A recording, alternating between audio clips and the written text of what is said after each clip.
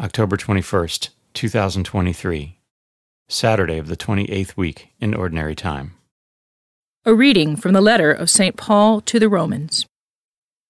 Brothers and sisters, it was not through the law that the promise was made to Abraham and his descendants that he would inherit the world, but through the righteousness that comes from faith.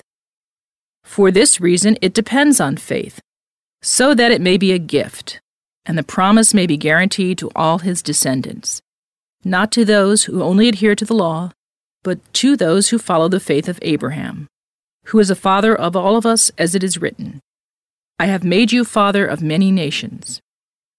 He is our Father in the sight of God, in whom he believed, who gives life to the dead, and calls into being what does not exist.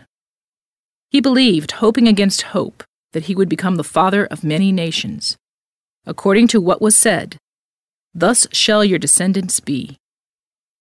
The word of the Lord. The responsorial psalm. The response is, the Lord remembers his covenant forever.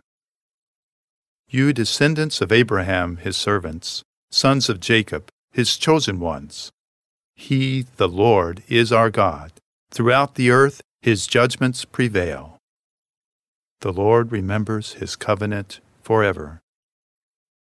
He remembers forever his covenant, which he made binding for 1,000 generations, which he entered into with Abraham and by his oath to Isaac. The Lord remembers his covenant forever. For he remembered his holy word to his servant Abraham, and he led forth his people with joy, with shouts of joy, his chosen ones. The Lord remembers his covenant forever. A reading from the Holy Gospel according to Luke. Jesus said to his disciples, I tell you, everyone who acknowledges me before others, the Son of Man will acknowledge before the angels of God. But whoever denies me before others will be denied before the angels of God. Everyone who speaks a word against the Son of Man will be forgiven. But the one who blasphemes against the Holy Spirit will not be forgiven.